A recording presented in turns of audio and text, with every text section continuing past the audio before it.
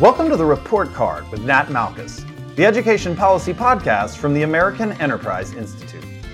In May, the New York Times had a front page story on reading instruction, which, if you think about it for a minute, is kind of strange. Stranger yet, it had a picture accompanying the story of a single professor, Lucy Calkins, who's the head of the Teachers College Reading and Writing Project and a renowned figure in literacy instruction. The reason?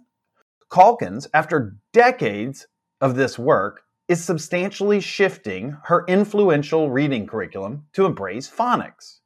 Still, this seems a little strange that an editor at the New York Times would put a story on reading curriculum on the front page. But there are reasons behind that decision, because this story gets at important shifts that may change day-to-day practice in classrooms across the country.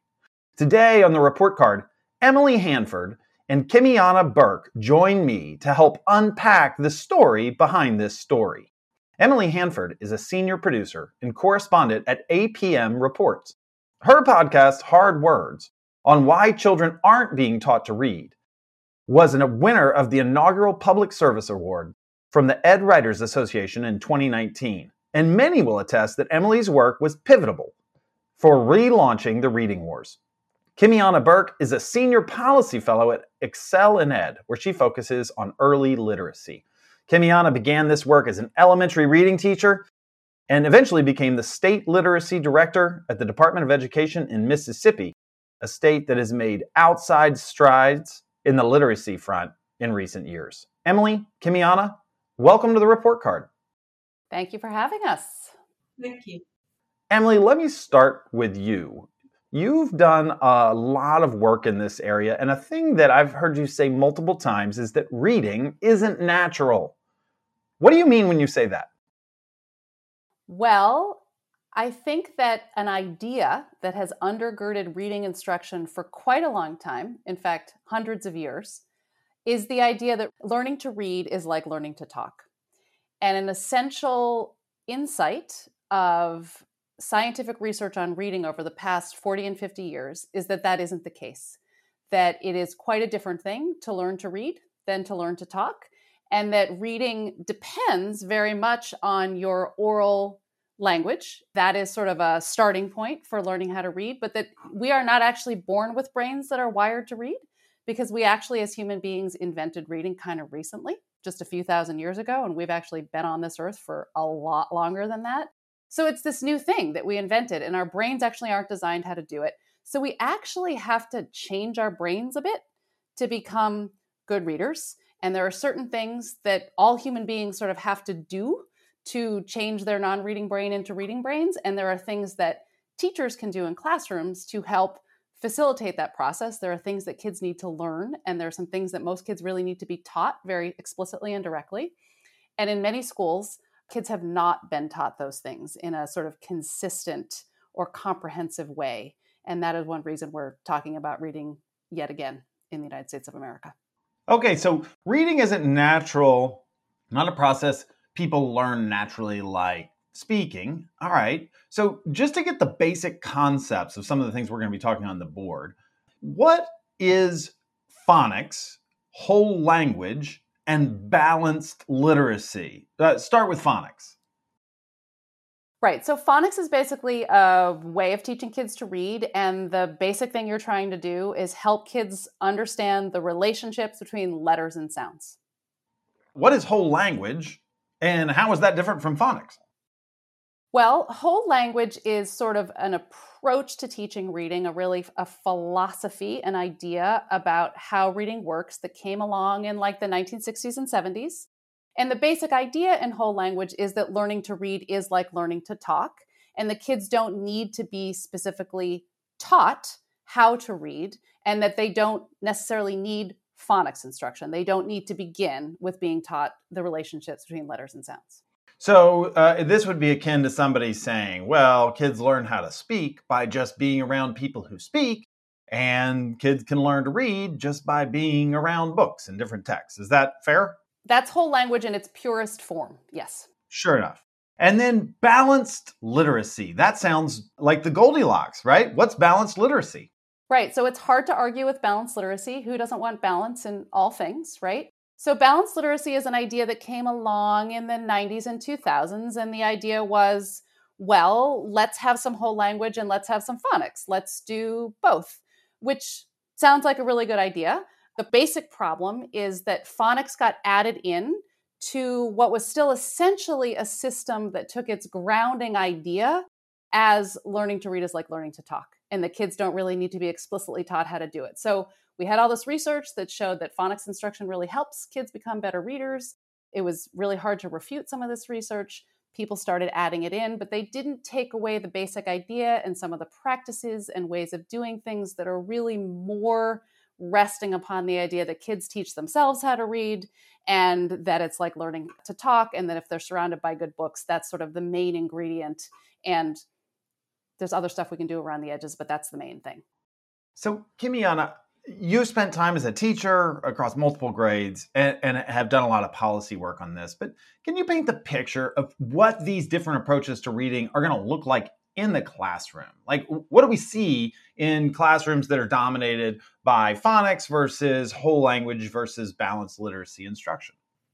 So I want to first say that, we talk so much about phonics, and I think that's become just the face of, this movement around reading instruction, but there's also language comprehension and other skills that students need in order to be good readers. So if we look at a classroom that has phonics instruction, it will be a classroom where the teacher is teaching the students how to decode, of course, heard, sound it out, right? Where the students have learned how to match those sounds to letters, and the teachers will have them to use their finger to go from left to right, to understand those print concepts, and to begin to decode those words, break those words down, and then also to put them back together again, right? In whole language classrooms, you may see what we have referred to as, or what's been kind of coined, 3Qing. Some of those approaches or strategies may include having students to really rely heavily on pictures to guess words or to really guess the context of what the text is trying to say. The issue with that is that as students get older and as they progress in school, the pictures are taken away. So some of those strategies, by guessing, by even looking at maybe the first letter and trying to guess what the rest of the letter is, or using context to try to figure out what the words are, figure out the meaning, then those things are just not sustainable. And of course, when you get to a balanced literacy classroom, it's, I call it really kind of trying to check a box for compliance by saying that, we're still going to allow children to use these other strategies that really aren't helpful in learning how to read, especially to become a skilled reader, by, still having them to look at pictures and guess. But then we're also going to say we'll throw in a little phonics just to appease the science of reading crew. I hear the difference that you're both drawing here. One is sort of the learning by osmosis, and the other approach is sort of, this is a system by which we teach instruction. You heard me in the intro sort of talk about this story about Lucy Calkins, but to give sort of the context for this, and this is going to be a tough ask, can you just give me a thumbnail sketch of sort of the reading wars that we read about or hear about, and particularly where these philosophies get lodged, such that classrooms might be dominated by one set of reading instruction or another? Well, I think the big story in the United States of America and in other parts of the English-speaking world is that what has gotten lodged pretty deeply over the past 50 or 60 years is essentially a whole language in origin approach, right? It's taken on new phrases, balanced literacy. But I think when I did that piece that you mentioned earlier called Hard Words, that was the big takeaway from that piece, which is that at the core of it, if you really drill down into what's going on in a lot of classrooms, reading is being taught in a similar way in schools all over the country. There's lots of different curriculum that people can use. There's lots of different details, but there's sort of an assumption about reading in the way that it works that's at the core, and that has really taken over. So it is sort of the water that everyone has been swimming in for a really long time. And when everyone's swimming in the same water, everyone's sort of nodding their head and not necessarily, getting up above the water to say, oh, wait a minute, there might be another way. And I think that's one of the things that's happened to a lot of teachers in particular and policy makers and others over the past few years, is their head has come up above this water that we've all been swimming in and been like, oh, there's actually something else. There's something we're missing here. There's a way that we're doing it that isn't quite right. There's lots of research. We've done this before, but people are getting their head up over on the water and saying like, there's a big aha here to say there's a bunch of stuff that I've assumed is true about reading that isn't, and we need to be doing something differently. And Kymyona, I'm going to guess here that a lot of that stuff we've learned falls under the umbrella of the science of reading. Take us through that. I mean, what is the basic ideas or prescriptions under the science of reading? And how is it distinct from this whole language balanced literacy approach? Right. So under the umbrella of the science of reading is, we can go back to the National Reading Panel Report of 2000, where they named what we kind of call the Big Five: the phonemic awareness, phonics, fluency, vocabulary, and comprehension. And of course, some of the nuances or skills that may fall under those umbrellas, like phonological awareness. And it goes to a model, something that you mentioned before, a structured approach to teach children how to read, where you go from the simplest of skills, you build upon that to the complex. So you'll hear the words explicit. I'm teaching the child exactly what he or she needs to know in order to learn to read. Systematic, cumulative, all of those words mean that you actually have a plan for introducing the children to sounds and building on that and allowing them to learn how those sounds, again, how they connect to letters. Also learning the vocabulary, being able to read fluently, not just being able to read fast, but being able to read with expression and not the robot reading that we've heard about where students are just calling words. So all of those things go into comprehension, but then those are all grouped under what we call the science of reading. And again, when you think about a whole language classroom, you think about a teacher who was attempting to balance this literacy, then you will think about opportunities where students are reading and they may have some silent reading time. They may have some leveled books that may be at their interest level, or there's been this kind of arbitrary measure of where students are at a certain level, but they're not going to be connected to specific skills and building on those skills like our decodable text may be. And again, we've heard about phonics and decoding. So there are decodable texts that go along with that to support children in learning that knowledge from simple to complex. Okay, so back to the introduction. Emily, who is Lucy Calkins? Lucy Calkins is a professor at Teachers College Columbia, which is a premier teachers college in the United States with a long history. And she's been there for a long time. And she started as an expert on teaching kids to write and also became known as a big expert on teaching kids to read. She wrote some very popular books about reading instruction and writing instruction back in the late 90s, early 2000s. And she now publishes curriculum. They're called Units of Study for Teaching Reading, Units of Study for Teaching Writing. And within the last few years, she added something called Units of Study for Teaching Phonics. And Lucy Calkins has been a big balanced literacy proponent. And we talked a little bit about what that means. But I think essentially, if you look at her work and you read her books, you see a very original whole language core. And she has built upon that and added to her understanding. And over the past few years, she has acknowledged the importance of phonics instruction. She will tell you that she always said phonics was important, but she wrote a quite influential book back in the early 2000s. It's a long book all about reading, and there's almost nothing in it about phonics. So this is one of the things I think that sort of happened in the whole language movement is that what it takes to read the words themselves just kind of got pushed aside or forgotten. So people developed curriculum materials and approaches to reading that just sort of ignored that or took it for granted.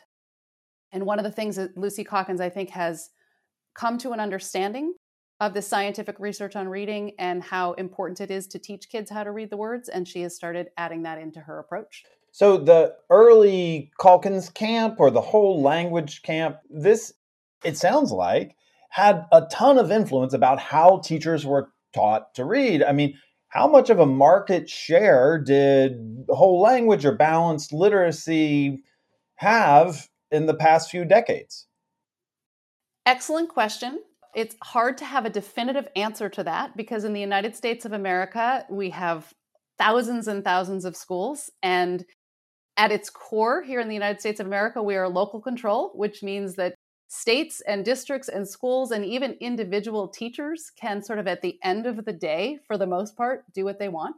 I feel your pain, Emily. I feel your pain.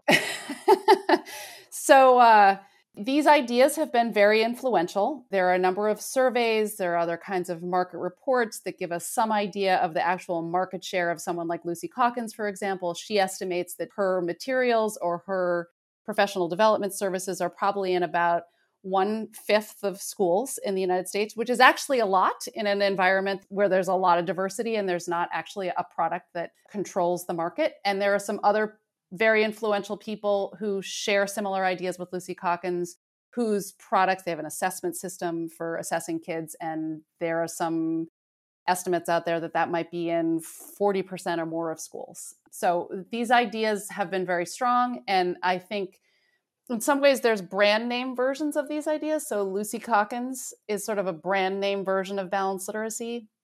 Two women who are professors at a former professor at Ohio State and at Lesley University, Gay Sue Pinnell and Irene Fountas. They are also big names, just known as Fountas and Pinnell. Some people don't even know that they're real people. Fountas and Pinnell seems like a brand. It's two people who are education professors who have been selling a lot of books and products and similar ideas. And they're a brand name version of this. But I think one of the things you'll find in schools is there are sort of like sub-brand versions of this everywhere too. So the same basic ideas are being sold by a lot of publishers, a lot of experts, a lot of people who do professional development in schools. But like I said before, it's all the same ocean of ideas. Yeah. And, once these things get lodged, it's hard to displace them. But Kymyona, some of the assertion here is, hey, we have a science of reading. It shows that phonics demands a much greater role, a substantially greater role. I'm not quite sure how to handicap that, but why do so many support balanced literacy if there's such strong research pushing against it? Well, I don't want to make her blush, but honestly, when Emily Hanford's Hard Words came out, I think that the impact of that was different. This impact reached parents. It reached community members. For so long, we've had these conversations, at the state departments of ed or, in curriculum offices and district offices in our schools. But our parents really haven't had much of a say or haven't really been engaged in the curricula that's chosen at the school level. So when you have a documentary or a podcast such as that really speaks to the common everyday person who just is like, wait a minute, I've seen my child look at pictures or really kind of use pictures to understand words, or, I know that my child shouldn't be reading that well, and I can hear them, they've obviously memorized, right, this sentence, and they're not really decoding it. And I think that this reached such a larger audience that we began to have this conversation on a broader level around reading instruction. So I think that, there's so many just influences as it relates to vendors, as it relates to curriculum, as it relates to how teachers were even taught in their educator preparation programs, how their professors were taught. And now with the academic freedom that some enjoy at the higher education level, then we continue this cycle of producing teachers who now have been taught with balanced literacy because that's what their professor preferred. And then they come into the classrooms, and then, of course, they decide to teach their children how they're taught. And if they're not coming into a school where there's a leader who says, I'm committed to the science of reading and ensuring that you learn about that, then the cycle it just continues. Emily, I know that this is going to be another very difficult question to answer, but it's the right question. A big part of this is schools of education, right? And schools of education have folks that get tenure and keep producing teachers for a long period of time. How responsive would you say that sort of across the board, not just at Teachers College or other places where this is particularly ensconced, How has the response been among the faculty who teach teachers to teach? I think it's been long acknowledged that this is a big part of the problem, the way that teachers are taught or what they're not taught when they're in college. And there's been actually a decent amount of research about that and surveys about that. And I would say a decent amount of pressure on colleges of education in recent years to change. And I think some of them are. I think we're starting to detect some real movement and some better understanding on the part of colleges of education. And I think that's important. I think there's a long way to go because it really was a big problem. I have to say that I think as a reporter who's been looking at this now for a few years, the teacher education side of things is really important, but it's actually such a small part of what a teacher learns or understands about something like reading that I do think that the professional development that teachers get in schools and what they learn from the materials and curriculum they have is really important to look at. And so people like Lucy Calkins, who is a professor in a school of education, but really has had a much broader influence through her books and materials, why it's really important to look at that side of things, because it is the ongoing things that teachers learn from each other, from the materials in their professional development that I think really makes the biggest difference in terms of what they teach and is the place where you can really leverage change. Because if we change teacher education programs, teachers are only doing that for a year and a half or 2 years of their career, at the beginning of their career at best, right? So if we're really going to change the way kids are taught to read, we really need to also, or maybe even more importantly, change what they're learning once they're on the job. So it may not be the teacher training, it may be curriculum that's got to change. I think it's both. I mean, I think Kymyona can speak to this in terms of the work that she has done in Mississippi. There's a lot of elements to this, and you have to hit a lot of them if you want to make overall change, because it's very complex, and what it takes to teach a kid to read and just what goes into ultimately a child's ability to become a good reader. So many things are going on, and there's so many levers that someone who's in a position of making policy needs to think about if you're trying to get an entire system to change and ultimately have that end in different results for children. So, Kymyona, I definitely want to get to those sort of policy changes in the multiple levels, but I do want to get to one particular system that I think really is a chance to just kind of illustrate how concretely different these things are. Kymyona, you mentioned the 3 queuing system a little bit, but can you just give me a little bit more? I mean, if you talk about, well, we're going to use 3 queuing, how does a teacher use that system? And what do students try to do to learn to read using 3 queuing? Well, I think that actually calling it a system is really giving it more credit than it deserves. This approach is when teachers are working with students and they have books, right? And so if the student is reading, again, they're going to be using books that have pictures in them. They're going to be looking at the pictures to identify words. So if a student is learning to read from left to right, and a student comes across a word that he or she does not know, then the teacher is going to prompt the student. So it's completely different than this explicit instruction that we're talking about with phonics. So the teacher is going to prompt the student, use the picture to figure out a word. Let's just say, what if the word is boat? And the student sees a picture of it and it looks like a boat and he says boat. And so with this approach, with 3 queuing, the overall goal is really around comprehension. Even if you're not accurate with the words, when you get to the end, do you understand, or do you feel like you really understand the overall meaning of this paragraph or of this sentence? And so students are actually being taught to leverage these different approaches or systems, like by guessing or even memorizing, or again, looking at the pictures or looking at the beginning of words or looking at a sentence and the teacher saying, okay, if you're looking at this sentence in context, what would be a good word that would fit here? And it's amazing, isn't it? Like, it's amazing that, when you think about this explicit instruction or this approach to teaching phonics, but you think about all of this work that the teacher has to do the opposite of that, to teach children to guess. It seems like it's a lot more challenging to do those things than to actually just teach children, with this phonics routine. And Emily, has research shown that some of these particular things, 3 queuing or other systems, do or do not work? We've talked about the science of reading. Have we evaluated these things? Do we know? Yes. So I think the real game changer in this whole conversation about reading is the scientific research that started being done kind of back in the 1970s and 80s. So this is like cognitive scientists, neuroscientists, eventually psychologists who got really interested in this mystery, honestly, that we didn't know we didn't know the answer to, which is how do we read? How do we do that? How do our brains read? And so how do we learn how to do that? And all these little things got revealed through interesting experiments and studies that were done through the 70s, 80s, and 90s. And what Kymyona was just talking about with the 3 cueing system, the issue with the 3 cueing system is what scientists have figured out about how you go from having that brain that doesn't know how to read to the brain that actually can read really, really well. Because even though we weren't born with brains that are wired to read, many of us become really good readers, right? And we can actually store the printed form of words in our memory. We haven't memorized them like pictures, but we do this really amazing thing where we see the word and we like in an instant, we know what that word is. We look at the spelling pattern and we know immediately what that word is.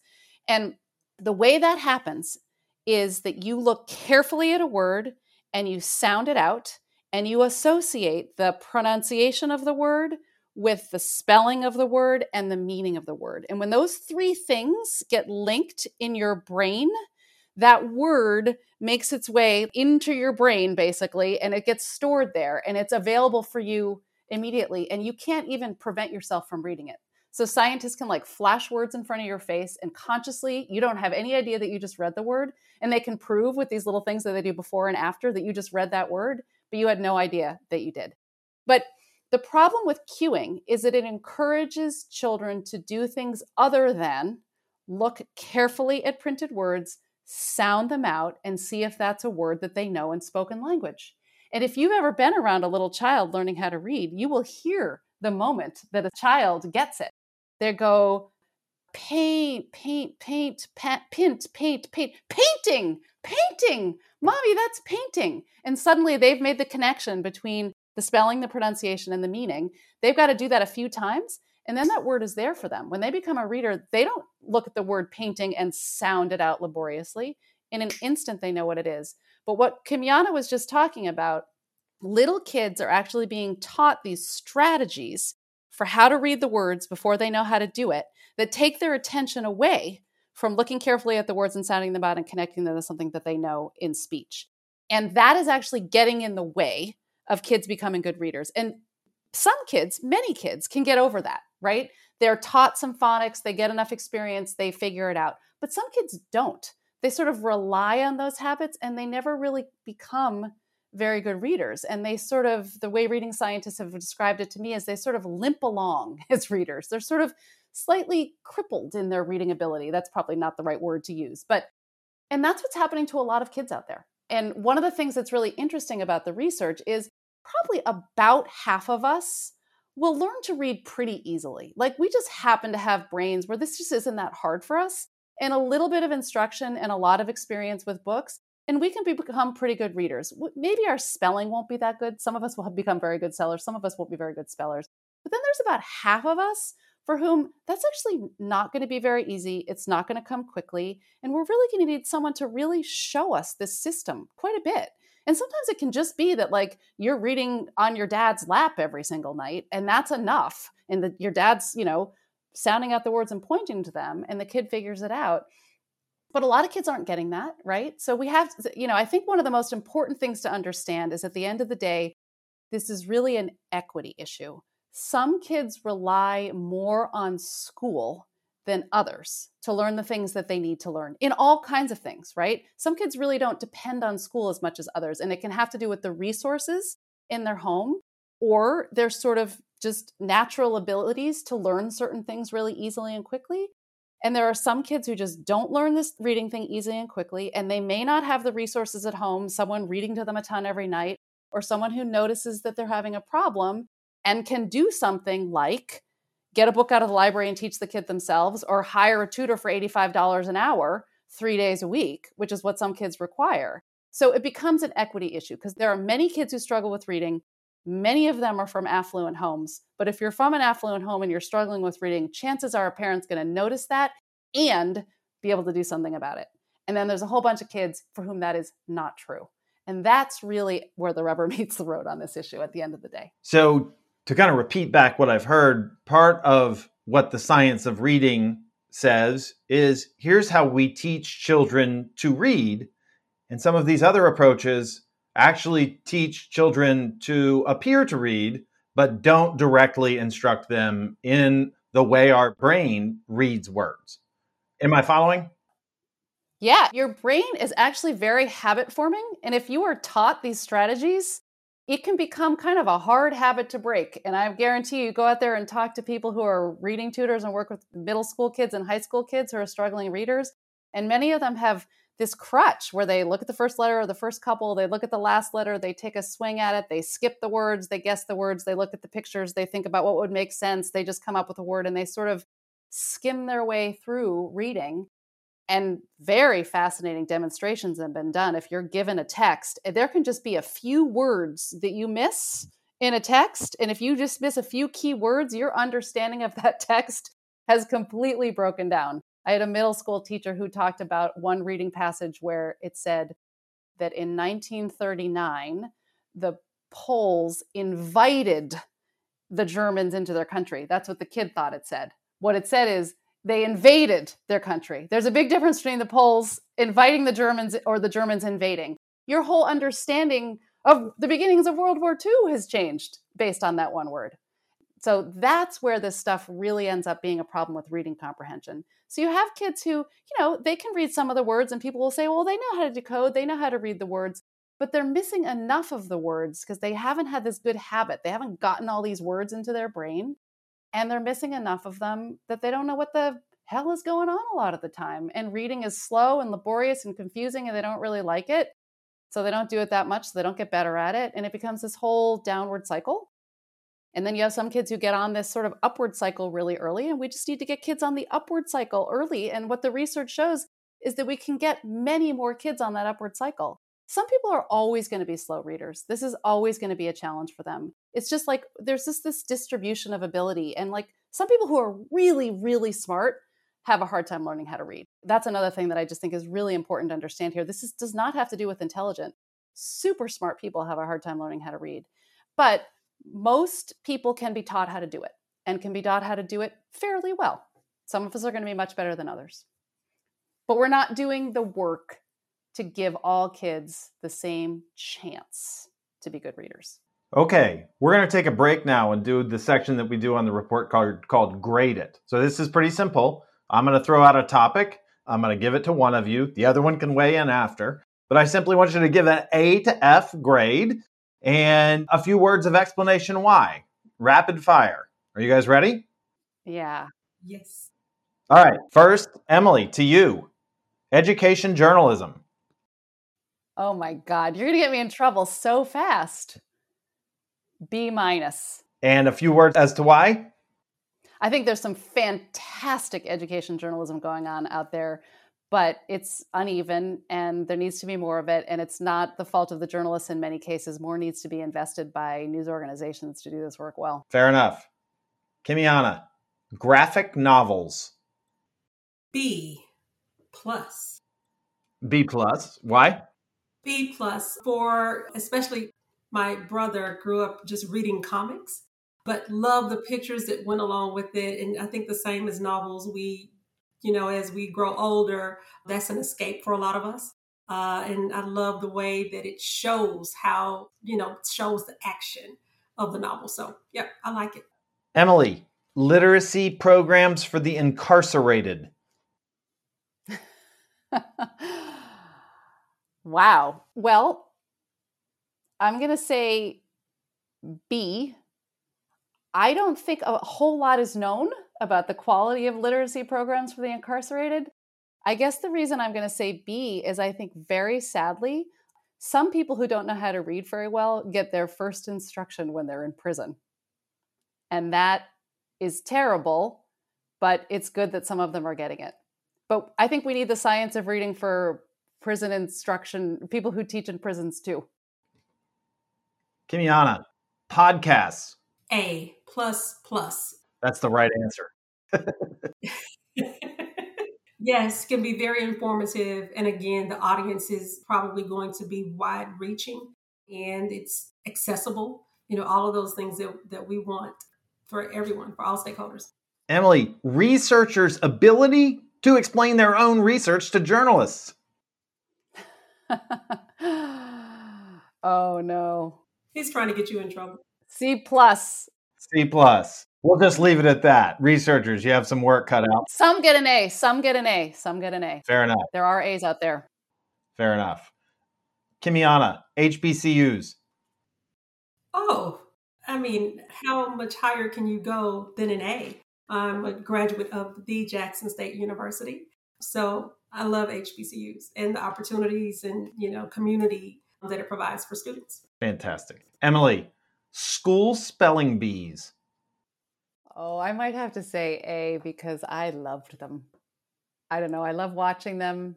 I don't think spelling is taught well in schools, though, either, unfortunately. Spelling needs to be taught with more of an attention towards the way the English language works, rather than just giving kids a bunch of spelling tests and having them kind of do well because they figure out on their own the relationship among them. I mean, I won my elementary school spelling bee. I think this is the only time I've ever been able to tell somebody that as an adult. So, yeah. Kymyona, Mississippi schools. Mississippi schools, I will say C.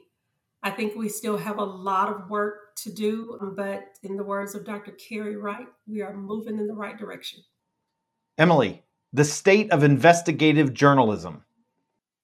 Oh, well, B, because there's some really, really good stuff going on, but again, there's not enough of it, and news organizations need to invest more. Kymyona, educators' understanding of the reading wars. Well, I think now it may be at a B minus because of the exposure through podcasts and other organizations that have really, like the Reading League and others who are just really making it front and center. So I'll say B minus. There's still a lot of work to do there as well. All right.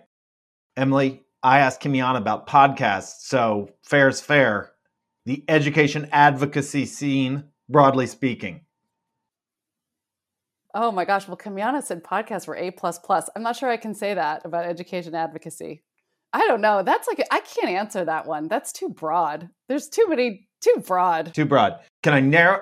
I can't narrow it. Okay. We'll wrap the last grade with an incomplete. Let's move a little further. I want to talk about some of the folks who are listening and may feel sort of defensive about the way they learn to teach, or, hey, I'm not getting a fair shake. So let me use this quote from Tim Shanahan, who is a professor emeritus in education at University of Illinois, Chicago. And this may be somewhat out of context, but he says, look, phonics is marginally better, referring to whole language instruction, and that most kids can learn to read with little or no phonics. Kymyona, how do you respond to that response? Well, and I really respect Tim Shanahan. I know that I probably need to start by saying that I believe that when we pull back the hood, or look under the hood, that a lot of the other approaches to teaching, the guessing, again, it goes back to equity, it goes back to access. I would like to know for whom this is true, for which group is this really true? Because there's such a wide gap between the performance of white students and Black students and Hispanic students and of course, low-income students. And I think that some of that, goes back to access to quality teachers, to quality, resources, materials, support, interventions, those types of things. So I think I would respond to that by saying that I think that statement may be situational at best. And Emily, when you come to this, you talked earlier about how this is an equity issue. Is that the primary reason to point this out? For somebody who said, Emily, what's the big deal? What's the strongest case to say this is a huge deal? What is a huge deal? Phonics? The systematic and appropriate way we teach reading. I think the reason it's a big deal is because learning in school relies on reading. Everything gets down to reading. And at the end of the day, if you're a good reader, you can actually teach yourself a lot of different things, almost anything. I mean, it's probably the most important thing it's the foundational for all learning. It's the first, aside from like learning how to get along with other children, it's really the primary task we are asking our little children who enter kindergarten and first grade to do. And so much rides on whether they're successful with that first task. And there are a very large number of kids who aren't successful at it. They might ultimately be successful, but we're making it really hard on them because we're not just teaching it to them. So I think at the end of the day, if there is a skill, reading is a skill, and if there is a skill that is so foundationally important, why would we not teach it to every child? There may be some kids who don't need to be taught it, but there's tons of research that shows teaching kids how their written language works is going to benefit even kids who may be able to figure a lot of that out on their own. They become better spellers, for example.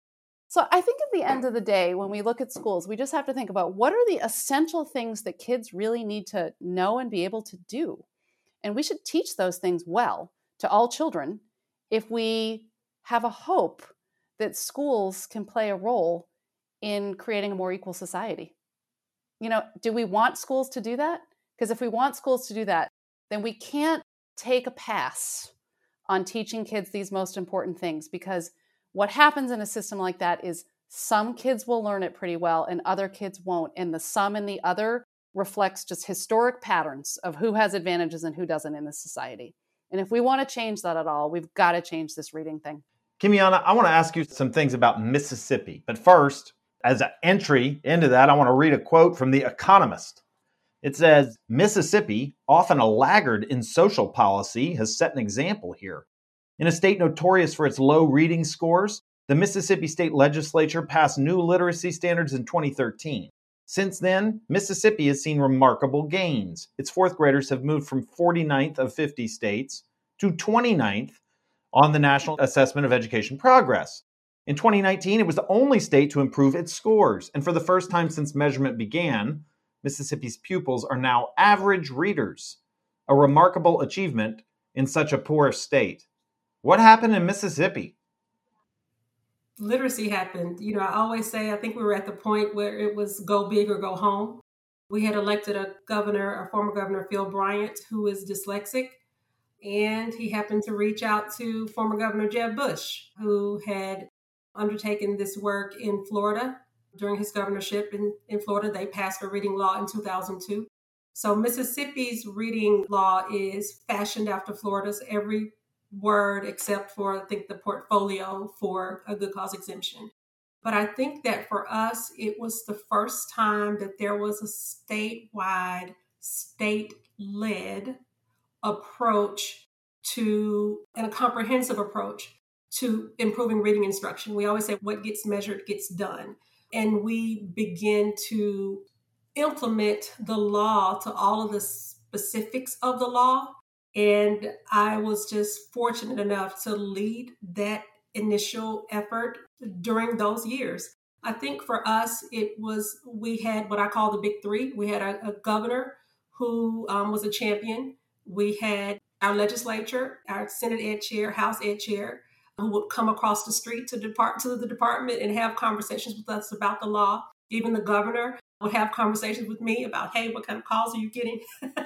And of course, a state chief. So we had those three who were committed to it. And our state chief was able to do some things infrastructure-wise within the Department of Education to really respond to the law. We didn't have an Office of Early Childhood, right? So we're saying we want all children to learn how to read by third grade. We didn't have an Office of Early Childhood. We didn't have an Office of Intervention Services, anyone to answer calls about dyslexia or interventions. We also didn't have an Office of Professional Development. All of those things were created within the first couple of years. And even my role as K-3 Literacy Director that was born out of the passage of this law was expanded to K-12 literacy director, because we wanted to do these things across the state and, of course, across grade levels. So I think that, and of course, we not only said we want children to learn to read by the end of third grade, we're going to help you get there. So for the first time, our department put boots on the ground in the form of literacy coaches, and we placed them in our lowest performing schools. And so they worked alongside teachers, all of the things that we talk about, the professional development. We adopted one professional development for the science of reading for the state. State paid for it out of funds that were appropriated for the law. And we ensured that not only our teachers, but also our administrators, which is extremely important, went through this professional development on the science of reading training. And it was just really a coordinated effort that was led by the coordination of this division of literacy that I was leading. And we began to get buy-in. So for the first time, our department was not seen as like this auditing agency. Normally, people say, oh my God, the State Department is coming, like the whole State Department is coming to our school. Now it was, how can I get one of these State Department literacy coaches? Because they're making a difference in schools. So I think that all of those things that were put into the law, all of those components that led to this comprehensive approach allowed us to, for the first time as a state, begin speaking the same language and having the same ambition to get students to reading. And it was about including parents in the conversation, teachers, administrators, and other stakeholders as well. So, Kymyona, I just want to ask, I think you talked about the literacy coaches, which makes sense, but you can do a lot of passing laws at the state level and not actually change what goes on in classrooms. What was the key in Mississippi to building that bridge, and how successful do you think you were? Well, I think it was because, again, this was front of mind for our state agency, and we were responsible for implementation, and we took that very seriously. This was, again, an office was created to address all of these different components of the literacy law. So I think that, again, when there's a focus and there's accountability, like, I know people always call Mississippi the hospitality state. But when I say our chief academic officer would look at the printout from the vendor for professional development and say, wow, okay, I see that this district hasn't sent any teachers to professional development, and would call the district superintendent and say, hey, I see you haven't sent any teachers. Is there a reason why? Right?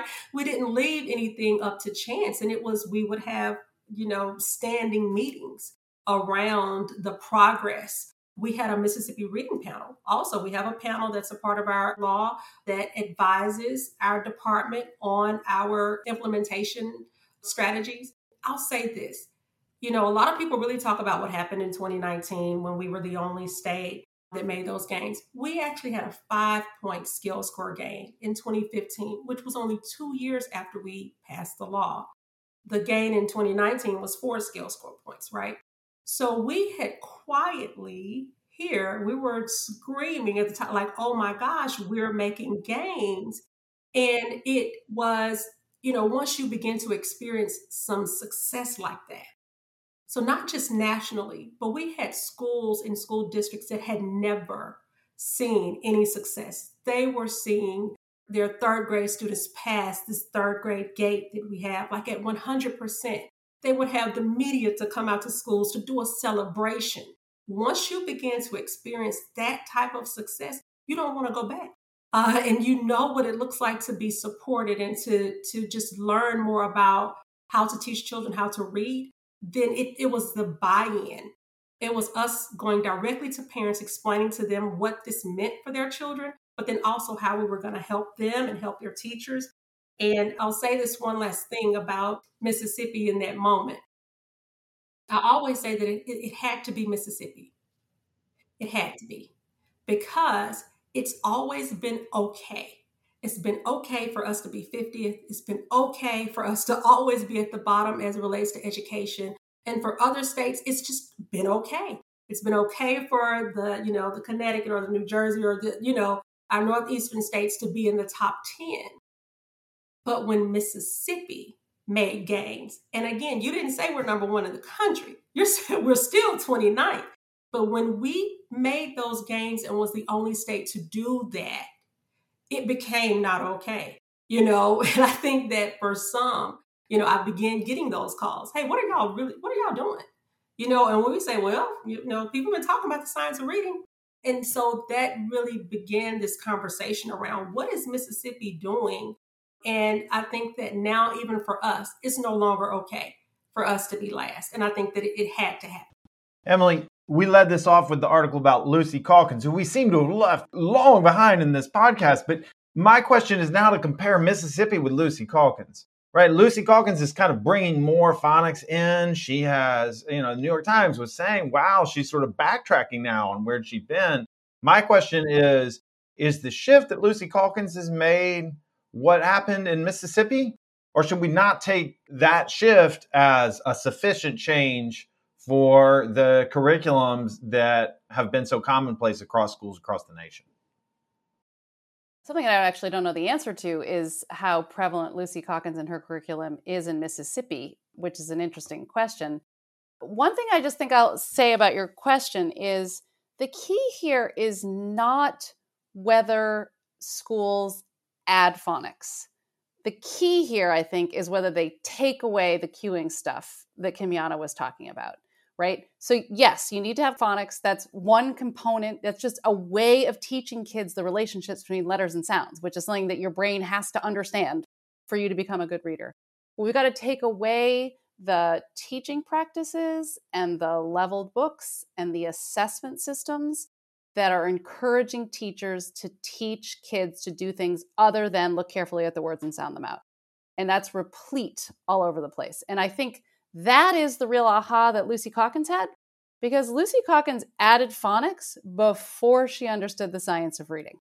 She had a phonics curriculum back in 2018, and I think she was just under pressure and saw an opportunity, honestly. Schools are buying phonics programs to have a phonics program. And then I think partly the reporting that I did and a lot of other people have written really accessible things about what the science is. And Lucy Calkins started paying attention to that. I think partly because I called her out about some of this stuff in a 2019 documentary.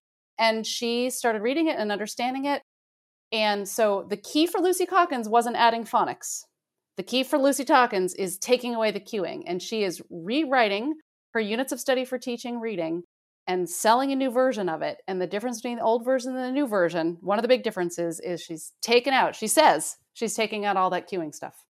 Kymyona, I want to close out by asking you, you've made progress and you were part of that progress in Mississippi. There's progress out there in states on this. How far have we come and how far do we have to go? Well, I'll say this legislative session, and I know that some are still going on, we've had about 8 states. So in my role with the Foundation for Excellence in Education, I work with states across the country. Those that have already passed the laws, I work with their state ed agencies on implementation.